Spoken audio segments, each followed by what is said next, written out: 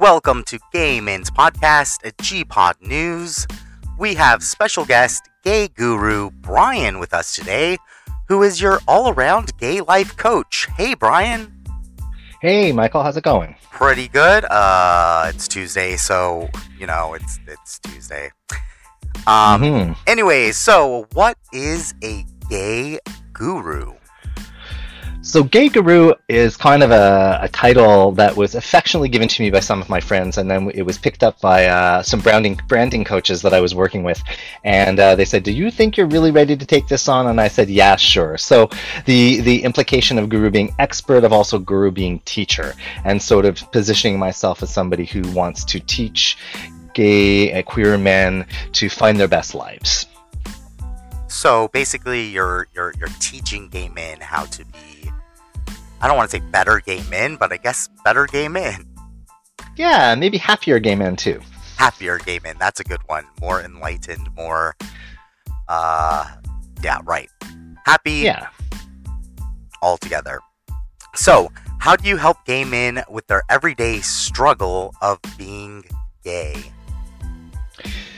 So it all comes down to really understanding the things that are getting in the way. I think, first of all, of queer men really understanding who they are, understanding themselves, and then beginning to understand what it is they really want, dealing with negative emotions, limiting beliefs that are getting in the way, conflicting values that they're holding inside, stuff they learned as kids versus things they believe now, and those kinds of things that are getting in the way of, really us as queer men understanding who we are and what we want, and then being able to get out there in the world and actually get it for ourselves.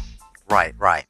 So basically, you coach what? So are we talking about just relationships or just overall work etiquette or just everything in general? Kind of everything in general. I kind of specialize in coming out in relationships, which is sort of the biggest piece of work that I end up doing because it seems to be the thing people are most interested in. But certainly in a career and workplace etiquette and understanding how to be out in the workplace. And also another big piece for me is getting older, the aging process, how we embrace ourselves better as aging gay men. Right. So, and we're all aging. Let's face the facts here. Some better than others, but I think overall, just generally life, you need that coaching just to understand what's coming next. Because again, we think we know, but we really don't know. It's kind of like we need that addict perspective, that outside perspective to help us through these weird times, especially in the gay community. Yeah, I agree with you. I think that, that whole idea of outside perspective is really powerful. It's really important for you to have someone who's on your team, who's out there looking in at your life and seeing things that you don't necessarily see. But I think also I bring to the table, I get a picture of my client that tends to be who he really is at his best, and I always try to help him move towards that. So I always try to have the sort of that biggest, brightest, most amazing vision of my client and help him get to that vision himself. Right. So, okay, we have a couple questions from viewers, so I thought since you're the gay guru, this is the perfect time for you to shine. So we're going to answer, I believe, 2 questions. If we have time, we'll go ahead and answer 3 or 4.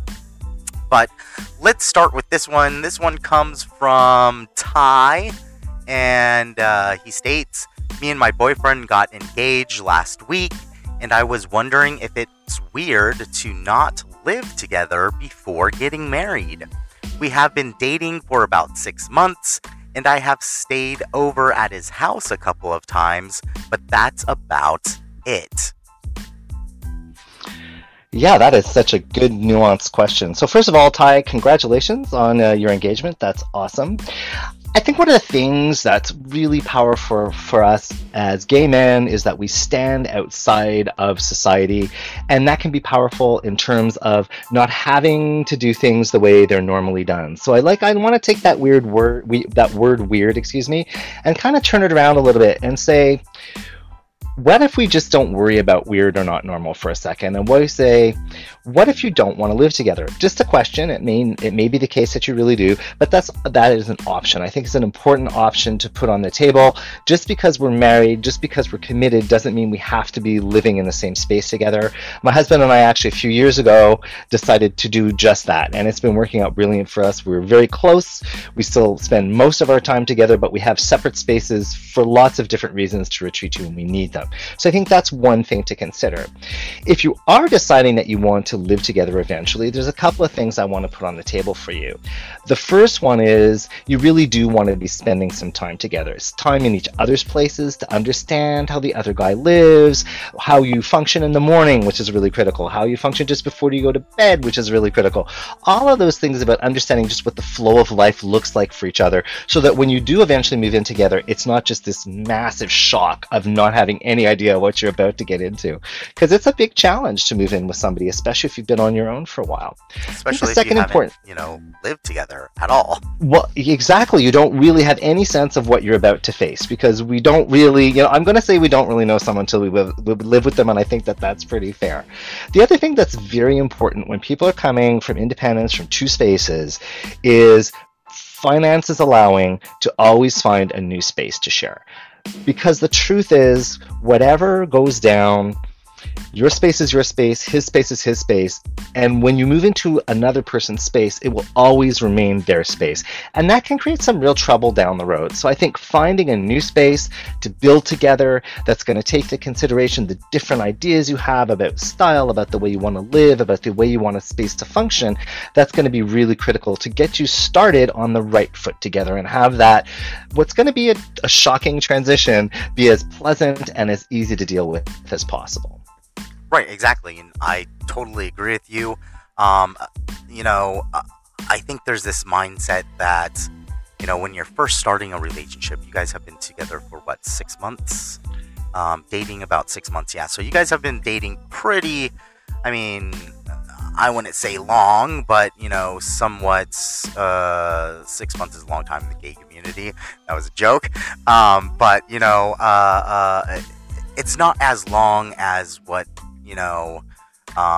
it takes to understand people. Now, everyone's different. Everyone has their own, views on relationships. But I really do like your point on when it comes to your space. When you move into someone else's space, it's still their space. You kind of get that cognitive mindset of, even though now I'm living here, it still is his space. So what do I do? Do I, have that mindset of, everything's his?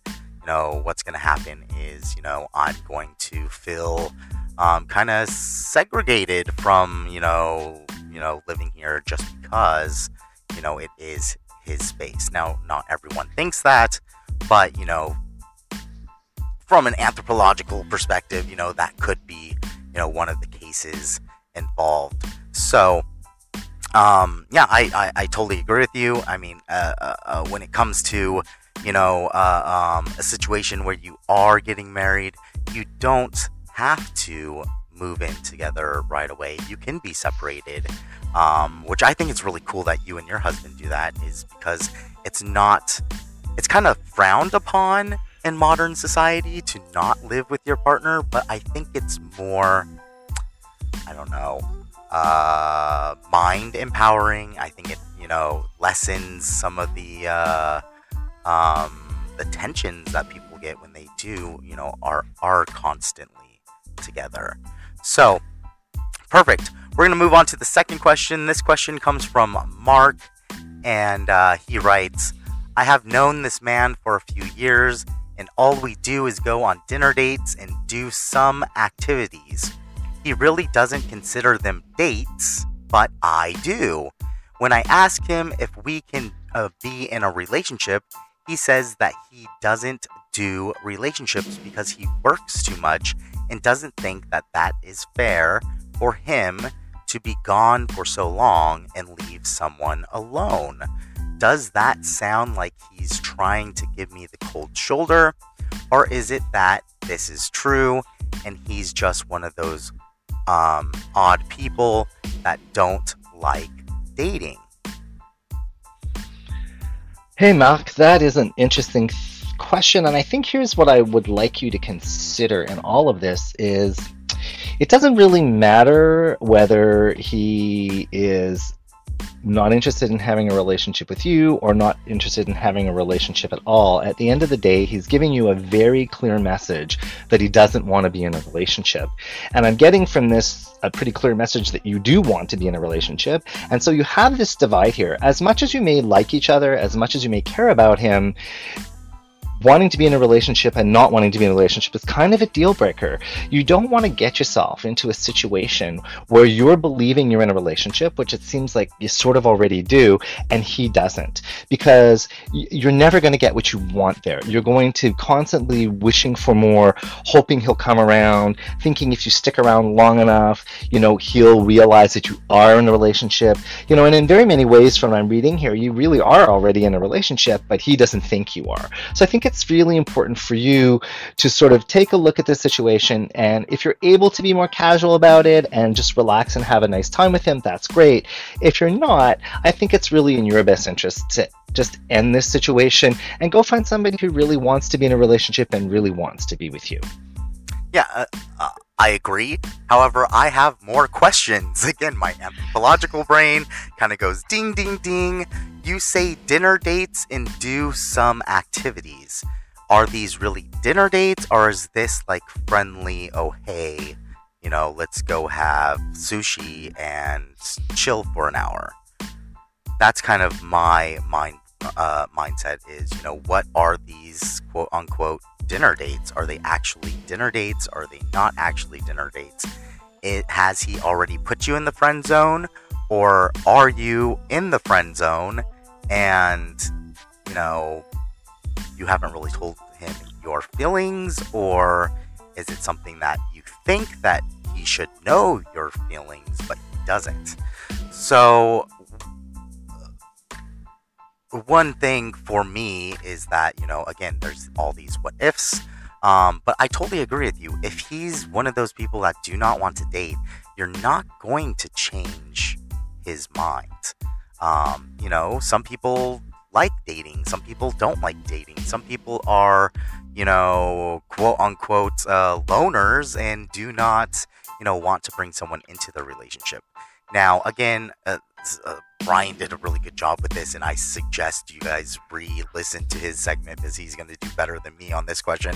But, again, it's, a question of not whether he's doing it for some kind of reason, but whether it's time for you to move on or time for you to question your actions. So, again, I would have more questions than answers for this type of, question. And again, Brian, have you seen questions like this before? I've definitely seen this kind of situation quite frequently in my practice when people are talking about relationships. And I think it's not that uncommon for us to wish that something was happening that isn't happening. And even if someone's fairly clear that they're not there and they don't want to be there, it's difficult for us to hear something that we don't want to hear from somebody that we'd like to hear something else from, right? So, right. And I'd say that this is, this question. There's so many, like you said, there's so many other questions. I would say, this would probably lead to, a few months of work just trying to tease all this stuff out and really understand like where Mark is coming from and what he really wants in terms of his life and what he sees his future being, and whether this other man is really compatible there or not, and whether this is somebody he cares about and wishes it could happen with, right? Right. Okay, so my mind just, went on a different tangent. But do you get a lot of questions where you're like, you haven't told me enough information for me to make a decision? And what is the best way? This is my own question, by the way. What is the best way to get those answers from, your clients? Do you kind of have to like sneak up on them with, these questions to try to get the truth out? Or is it more of like, oh, hey, I can read you right away. You're lying to me. You know what? I'm going to go with the opposite side. I think it's really important to really listen to what somebody is saying to you when you're trying to have a coaching conversation, because often they'll be saying things they don't really realize. Like, it's pretty clear from this question that this other man is not interested in a relationship for whatever reason. Right. And, you know, that Mark has actually even come out and asked him and has been told no. And that yet there's this reluctance to hear that no. So I think that that's where you tease out the truth in what somebody's saying. And I think the best way to do that, honestly, is to get them to talk story with you. Just tell me the story, tell me what's going on, and you just sit listening for those key phrases that are telling you what's really going on inside them. Right. So, what is the most common help question you get? Probably the most common questions I get are around relationship, and the most common question is, how haven't I found a guy? Why is it that I can't find someone? That's the most common question I think I get just in general questions on my blogs, in new clients who are coming. Why can't I find somebody? Why can't I find somebody? And often it's just really, the answer is really the approach that people take to finding somebody is just all wrong. They start with physical attraction and throwing out all those kinds of ideas, and those are very important things, but they don't consider the deeper side, emotional compatibility and lifestyle compatibility, and what kind of life you're looking to build. These are the bigger questions, and when you're searching based on these deeper things, based on the things you really want in a relationship, you really would like to see in life, then you're much more likely to recognize the people who are going to give you that deeper sort of compatibility, rather than just being only looking at sexual compatibility or whether the person looks a certain way or is a certain kind of guy. Exactly. So, what is one thing that you wish everyone would understand about relationships? That relationships are 100% the responsibility of both people. So we will always see things that our partners do that have created problems, but we need to own our reaction to those things. We need to understand our contribution to those problems having happened in the first place, or to those behaviors having happened in the first place. So both people need to come to the table saying, I'm ready to be 100% responsible for what goes on here, so that we're in true partnership. Right, exactly. Again, a relationship isn't 50-50, it's 100-100. You have to give as much as you take. So I think a lot of people don't understand that. Perfect. So how can people get in touch with you? Well, the best place to find me is on my website, which is www.gayguru.coach, and you'll find all sorts of information about how else you can do there, including my phone number and email address and all that good kind of stuff. And you'll also be able there to sign up for a free consultation where we can sit down and talk about whatever it is you need to talk about, and develop a plan for you to move forward, whether that's going to be with me, or sometimes I'll even recommend another coach or another approach for somebody if it seems more appropriate.